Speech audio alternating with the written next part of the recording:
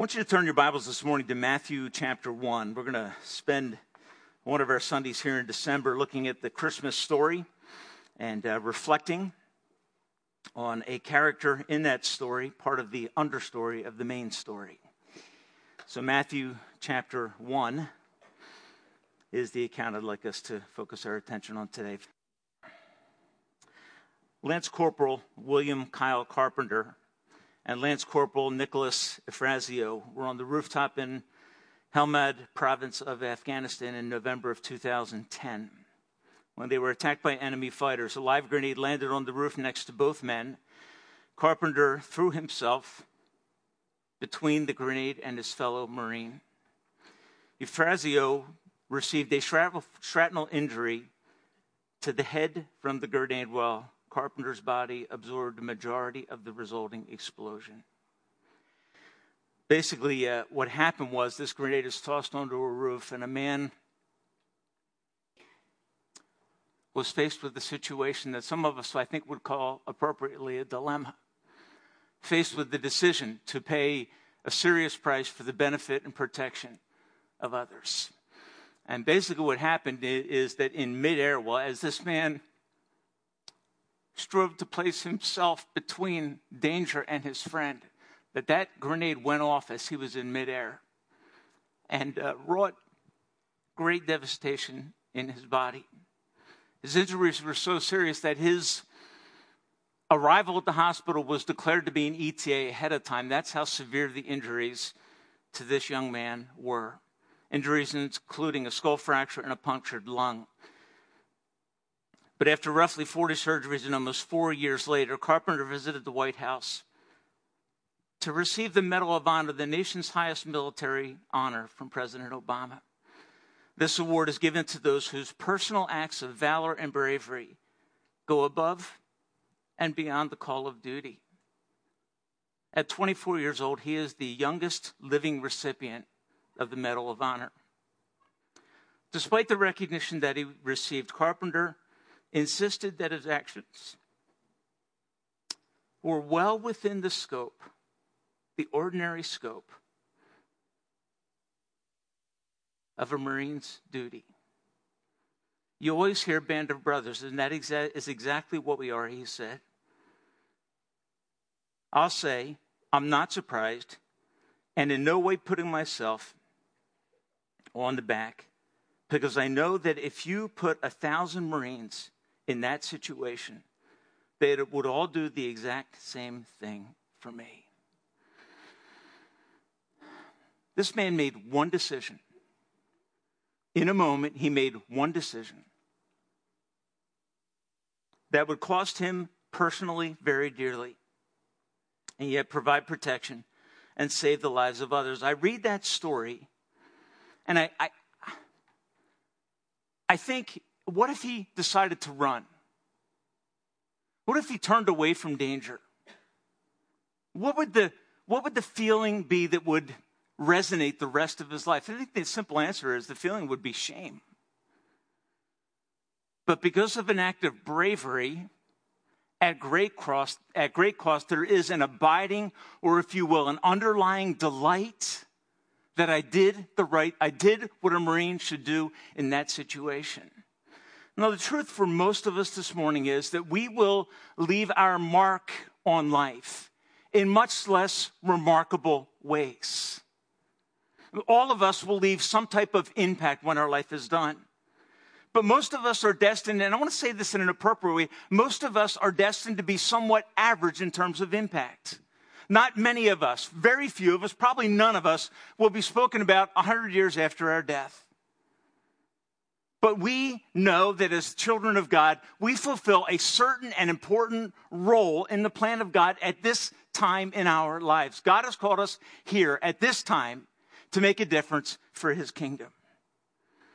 The story that emerges from the first chapter of Matthew, chapter 1 and verse 18, is the story of the birth of Christ.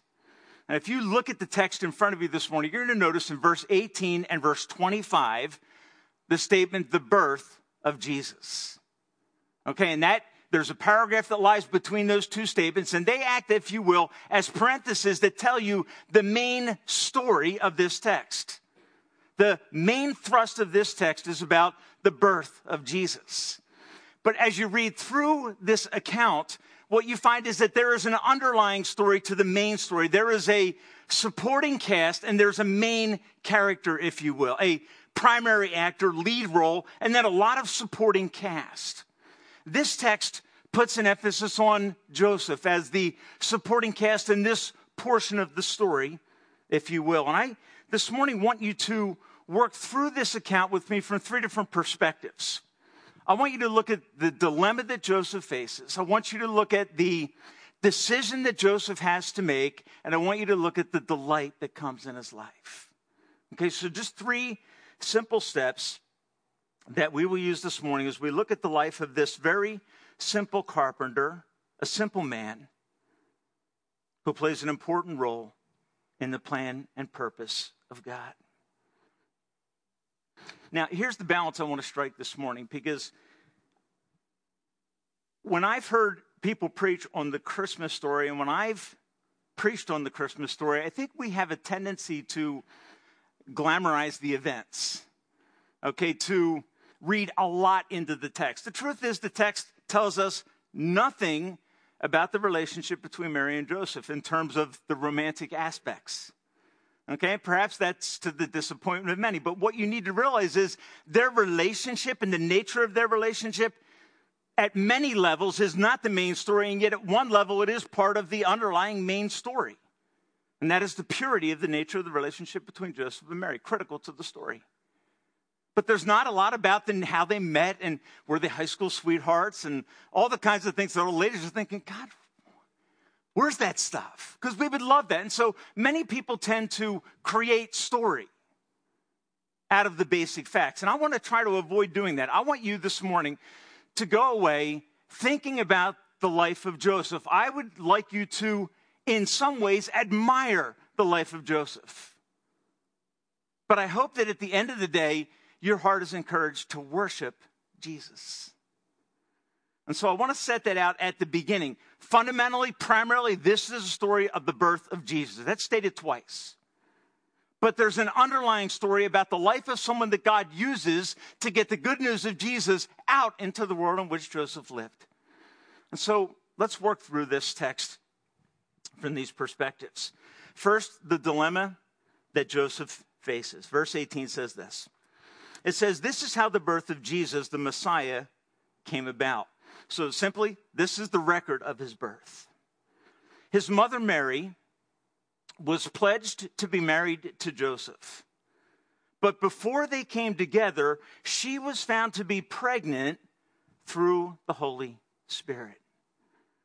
Okay, so that introduces to us this morning the dilemma of the story. A dilemma it's a situation in which a difficult choice has to be made between two undesirable options. Okay, it's a story in which a choice needs to be made between two, if you will, equally undesirable options. That's the situation that Joseph finds himself in here. So the dilemma rises, a tension rises in the story. The tension is this. Mary is pledged to be married to Joseph, and if you want to kind of understand culturally what that means, it basically means they're engaged, but it's kind of engagement with a turbocharger on it, okay? To break this betrothal, this agreement between Mary and Joseph would require legal action, divorce papers. So it's kind of beyond what we understand as engagement. It's moved more into the realm of marriage, but it's not a consummated marriage. So it means this.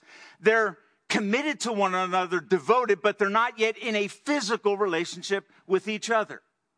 Okay, they haven't kind of crossed that line and moved into the fullness of their legal marriage relationship. And so Joseph is in a situation where walking away is not just simply no thanks, the text. Okay, relationship terminated in light of facts. Okay, it's not that kind of thing. This has to go to the court of law. This has to be dealt with in a quasi-public setting.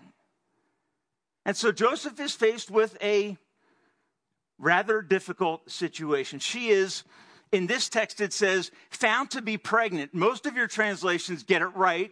She is found to be with child. And can I just say this as a side note? As I've read through the accounts of the birth of Christ, you notice that regularly the writers of Scripture talk about the pregnancy as being with child. Okay, that is the common description of pregnancy, to be with child, to have a life abiding within.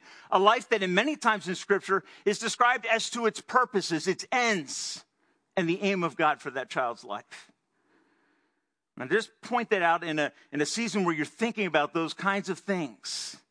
That when God talks about Christ, he talks about the Christ child. There is a preciousness to what remains and what abides within. The nature of the unborn emerges as part of the sub-story. Now, so she's found to be pregnant with child. And if you're Joseph, you're looking at Mary saying, what happened? What happened to the commitment we made? And Mary's explanation is somewhat brief. It's a God thing. And Joseph says, oh, reasonable explanation, I accept it. No, there's only one natural/human explanation for the situation that Joseph finds himself in. And that is that what? Mary has been unfaithful.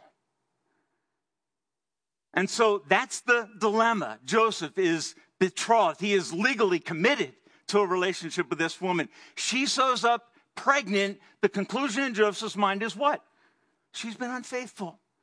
And now Joseph has to make a decision about how he will respond to the dilemma that God has brought into his life. So the dilemma puts us in a situation where we have to ask what should happen.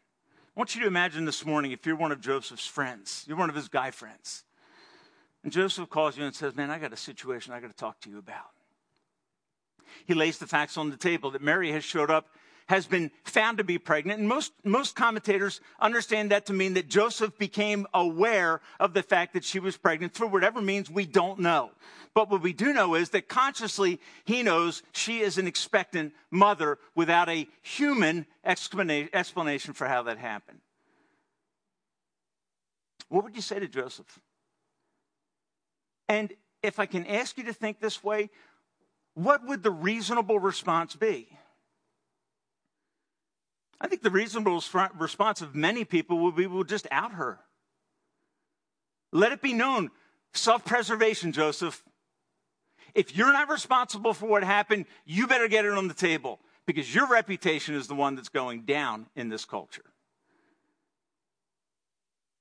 I think that would be the advice that many would give. The underlying story of Joseph is in verse 19. It says, and just notice how it starts. Because Joseph, her husband, betrothed, was faithful to the law. Some of your translations use what word there? He was righteous.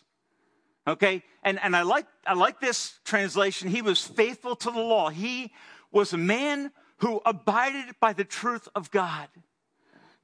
He was a committed follower of Christ, devoted to doing the will of God as best he could. The reason we call this a dilemma is because, and you know the term caught on the horns of a dilemma? You've heard that statement? Most animals in that context would have two horns, and both decisions require pain and suffering to make either one. Either one is difficult. Either one, there is a lose situation in either decision. And that's where Joseph is. He's a righteous man. He lives according to the law of God. And because of that, he did not want to expose her to public disgrace. So here's what I want you to see. Even though Joseph is committed to godly living, when he finds out that someone else is in the midst of a struggle or a moral dilemma, a moral failure, Joseph isn't self-righteous. He's righteous. And there's a difference. There's a righteousness, a self-righteousness based upon performance, Not based upon grace, not based upon gratitude to God, but based upon I make the right decisions in each situation. And when someone cuts you off or wrongs you, you unload on them. Because your self-righteousness is giving permission for you to be arrogant, condescending, and judgmental. What I want you to notice is that Joseph, being a righteous man, is not inclined to such a disposition. He is not inclined to out-marry and let everybody know that he was innocent and she was wrong. And folks, there's something that the righteousness of God in your life will do to bring humility and gentleness in your approach to circumstances that you face in your life. Joseph is a man who is enveloped in the righteousness of God, who is facing a very difficult situation. And here's the way it works. He doesn't want to disgrace her. That's one difficulty. Secondly, he could not move forward in light of the unfaithfulness. That's where he is. He's kind of come to a decision in his mind, the text will say. And notice what it says in verse 19. He did not want to expose her to public disgrace. He didn't want to make a big deal out of it, but he had in mind to divorce her quietly. The word literally could be translated privately. Okay, in other words, he would be discreet in dealing with the dilemma that is in front of him, yet he must make a decision that is incredibly difficult. And folks, one of the things I want to impress upon you this morning is this. When you are faced with a dilemma and you have to make a decision, you will learn something about yourself, something about your character, your underlying disposition will be revealed in those circumstances. You could say this, in some ways we are made by the circumstances that we face. But the decisions that we make will always reveal who we really are. And there is something beautiful about Joseph revealed in this situation. Something beautiful about a man who loves God and loves people. Who is not caught up in a self-righteousness that leads to judgmentalism, but is righteous at the level in which he will act honorably, even in a situation that we would call a dilemma, where either decision is distasteful, is difficult, hurts people. That's the situation that we find Joseph in. He is forced in this situation to resist the natural tendency to make her pay and to clear his name in dealing with things in a private and respectful way. To me, this is powerful. A few years ago, I was called to deal with a situation somewhat close to me where there was unfaithfulness on the part of a mate, and the offended party, in spite of the brokenness of the failed party, the offended party was utterly and absolutely and totally unwilling to even speak. Now, did they have the right to terminate the relationship? Yes.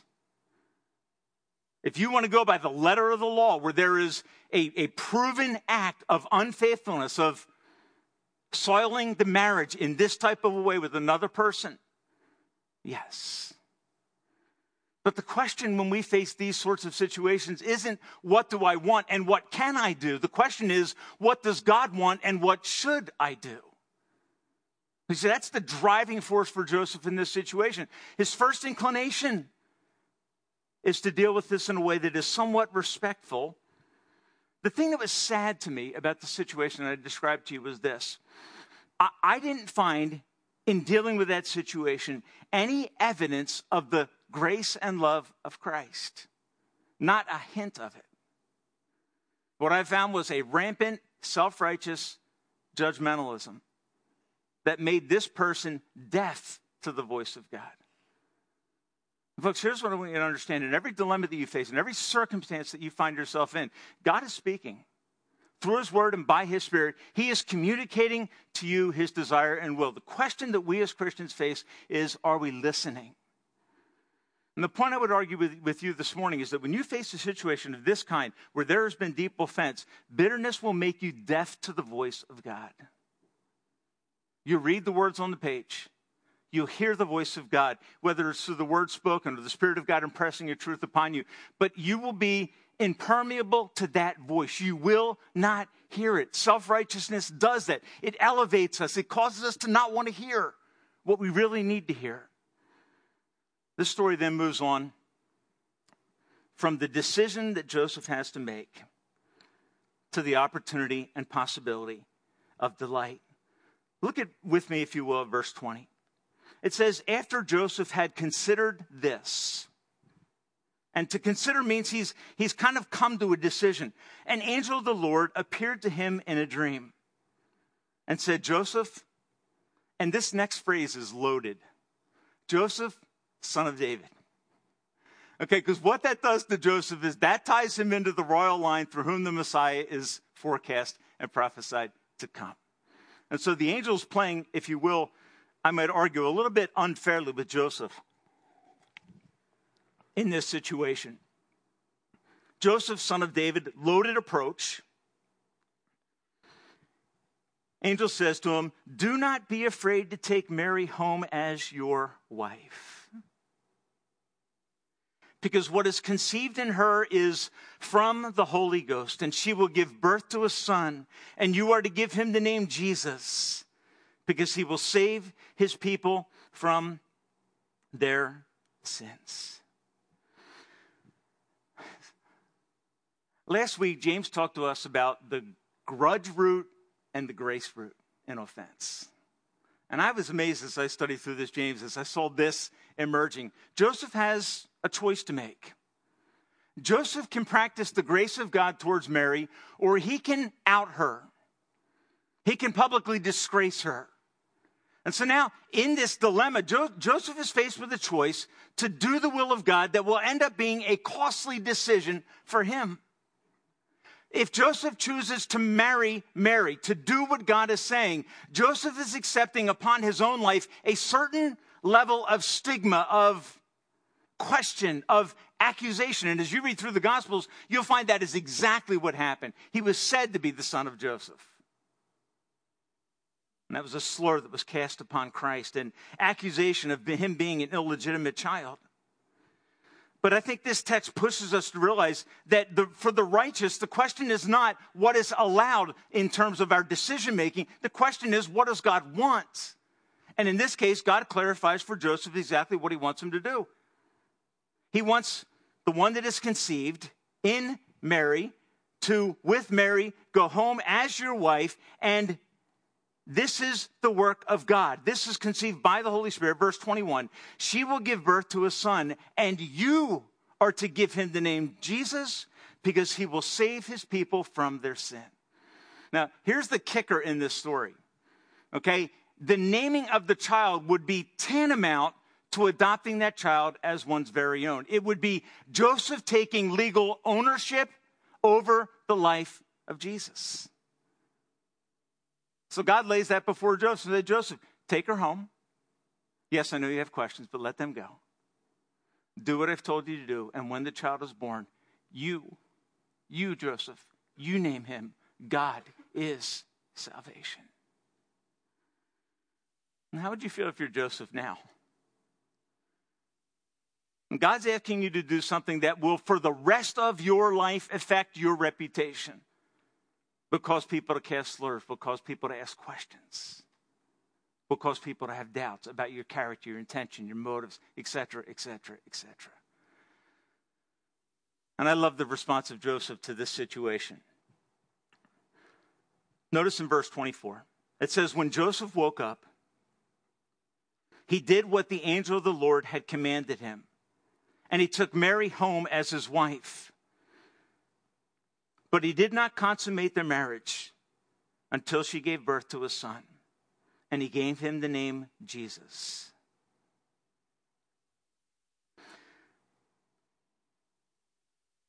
Dilemma, decisions, delight.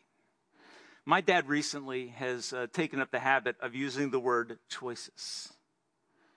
Choices. Here's something happens in someone's life, his response is one word. Choices. And folks, here's what I want you to understand today. In every circumstance, whether it's a dilemma or just a normal decision-making process of your life, you and I are constantly faced with the opportunity to make choices. Now, we really only know about a couple of choices that take place in the life of Joseph. We get a very, if you will, scant view into the life of Joseph in terms of decision making. When he takes his family to Egypt to protect them, we get that decision. We get this decision here, and we get a little bit of interaction when you get to Luke chapter 12, I believe it is, when Jesus is in the temple kind of challenging the religious leadership and establishment. Our lives are made up of choices. I read you this story of Lance Corporal Kyle Carpenter. He made one decision that altered the complete trajectory of his life. Here's the truth. For most of us, our lives, our reputation, our testimony will be made up of a list of choices that we make along the way.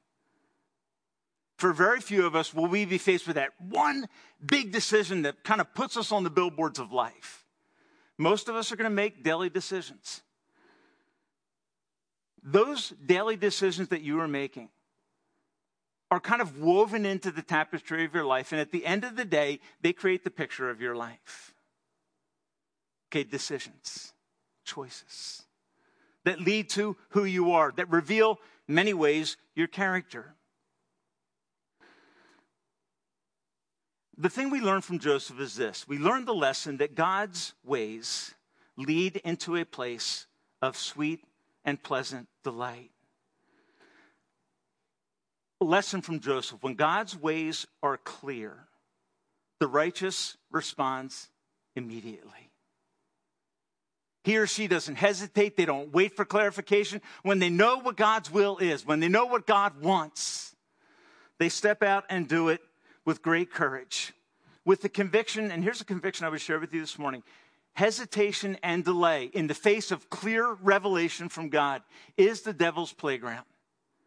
The place that Satan will wreak havoc in your life is when you know the right thing to do and halt or hesitate and wait. Folks, here's what I want to encourage you to do this morning. When God reveals a path for your life, step out in courageous obedience. Find the right thing and do the right thing. Let that be the testimony that surrounds your life. God's way to delight, God's way to what you're looking for, is found by making hard decisions that lead to the glory of the purposes of God as they are revealed in your life. Joseph is faced with a decision. And when Jesus is born, the text says in verse 25, he gave him the name Jesus, for he would save his people from their sin. Now, when I think about Joseph's decision-making and the delight that he experiences, one who has a front row seat to the birth of the Messiah, as one who, at the birth of the Messiah, receives a visitation from shepherds who are out in their fields, who come in and affirm the decision of Joseph. Because Joseph still has to be wondering, okay, God, you've revealed, I've chosen, I faced a dilemma in light of striving to be a righteous man. I made a hard choice, a hard decision. And what God does is he ushers him into a very glorious and delightful set of circumstances. So what's the decision that God has before you today? Feels like a dilemma. Feels difficult. You're not sure what to do. And folks, here's what I believe this morning. I believe that God wants to nudge you by reading a story like this of Joseph. I think the underlying story to the main story is there because the truth is many of us are like Joseph. We live relatively insignificant lives from our perspective. Who is Joseph? He's just a carpenter called by God to be the father of his son. Because of his righteous character, when he faces the dilemma about the pregnancy of his wife, what does he do? He makes a decision to honor God, to let that righteous character lead him into a path of obedience with God, which leads him into a stable in a town called Bethlehem, where he front row seats the birth of the Son of God. One of the verses I skipped over with the intent of coming back to is verse 22. It says, all this regarding Joseph and Mary took place to fulfill what the Lord had said through the prophet. And what had the Lord said? The virgin will conceive and give birth to a son, and they will call him Emmanuel, God with us. My guess is this, that on the eve of the birth of Christ, Joseph would not have changed places with anyone in the world on that night. That when the shepherds came in and there was this confluence of affirmation, this is the Son of God. This is the hope of the nation. His name is Jesus, which means God is salvation. That is to say, God is hope for rescue for sinners. That as that truth began to flood over Joseph's heart, there was, by the Spirit, an affirmation. Joseph, you made the hard choice. You made the right choice. The thing that's startling to me about the life of Joseph is that he basically fades into insignificance, doesn't he? If you read through the rest of the Gospels, once you're done the birth accounts, you have one mention of Joseph. I believe it's Luke 12 when he's traveling with his wife and Jesus is left behind at the temple and they go back and get Jesus. And that's it. That's it. And Joseph we don't know what happens to him. Many speculate that he died prematurely. And so that by the time you come to the death of Christ 33 years later, Joseph's literally faded out of the picture. A man who faced a dilemma, who made the right decision, and enjoyed delight. Folks, ask yourself this question. At the end of my life, will I be able to say, when it's all been said and done, I did what was right for God and for his glory? I personally feel like this. I feel like Joseph, at the day of his death, went into the presence of God and heard, well done, good and faithful servant. But I've never thought of the Gospels and thought, some of the real key players, some of the real important people, Joseph, he's got to be one running for the Heisman Spiritual Trophy. Never thought that. But after studying through this text, my conclusion is this. Joseph came on the scene like all of us, a fairly average individual. He was faced with difficult decisions, and when he was faced with them, he made the hard choice, did the will of God, strove to be a righteous man. Folks, what else can we do? You want to impact people around you? Start to live a righteous life, a life that generally bends in the direction of the will of God. Just start there. And when God allows decisions to fall into your lap, some of them will feel like dilemmas. Sometimes you say, God, I don't know what to do. Here's what I'll challenge you to do. Do the right thing and leave the results with God. Because your life at the end of the day and the legacy that you will leave to your church family, to your children, mom and dad, the legacy that you will leave will be a legacy of choices. Decisions that you make in difficult circumstances that lead you as a child of God to the place of delight. You don't want my children to know? And I think they're all here this morning. You know what I want them to know? I want them to know that life will sometimes put circumstances in front of you in the sovereign plan of God that will stretch you. It'll be difficult. But when you make right choices, it leads to the path of delight. And I personally wouldn't mind being a man standing in Joseph's shoes at the end of my life and going before God, knowing that in the grand scheme of things, I did my part. And my life, in God's eyes, matters. Let me ask you this question this morning as we close. What difficult decision, what dilemma are you in this morning is bringing you to a decision that once it is made will bring back the delight of God in your life? What decision have you been putting off? And you say, you know what, Pastor Tim, on this decision, let's assume you're clear. You're clear. You know what God wants. But you've been putting it off and not stepping forward and not changing the thing that God wants to change in your life. He wants to lead you into righteousness. That's what he aims to do. This morning, I would encourage you like Joseph. Joseph had an encounter with God. And the Bible tells us that when Joseph woke up, he did what the angel of the Lord had commanded him, and he took Mary home as his wife. So what is the decision, the dilemma that God is letting you face, that once you make that decision, it will lead to delight in his presence? Would you make that decision today? Father, as we come before you this morning, we are grateful for the life of Joseph. Thankful, Lord, that through the life of a very simple man, extraordinary things were accomplished. And Lord, we know that one of his fundamental purposes was to give to your Son, Christ, the name Jesus. God is salvation. And Father, that's the name that you have called us to proclaim today. God is salvation. And Father, my prayer this morning is that if there is someone here this morning who has never trusted in Jesus, I pray, God, that you would this morning so move and so work in their hearts, that you would draw them to faith in the saving one, the Son of God. And Lord, let our hearts, like Joseph, let them resound with his name is Jesus.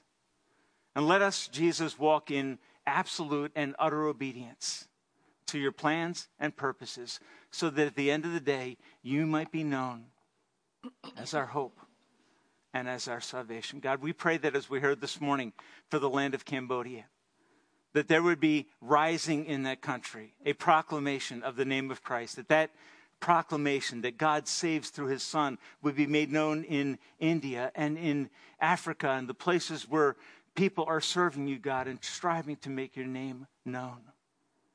And Lord, here in Washington, New Jersey, as we as a church family come to the conclusion of this year, and with great excitement, we look forward to the new year where we will be faced with choices, where we will make decisions that will lead to glory and delight. Help us, God, as a church family, to be faithful, to be courageous, and to pursue your glory more than we want anything else. Let us be men and women and young people that wake up and do the will of God. We pray this in the glorious name of Jesus Christ, our Savior. And all God's people said, amen.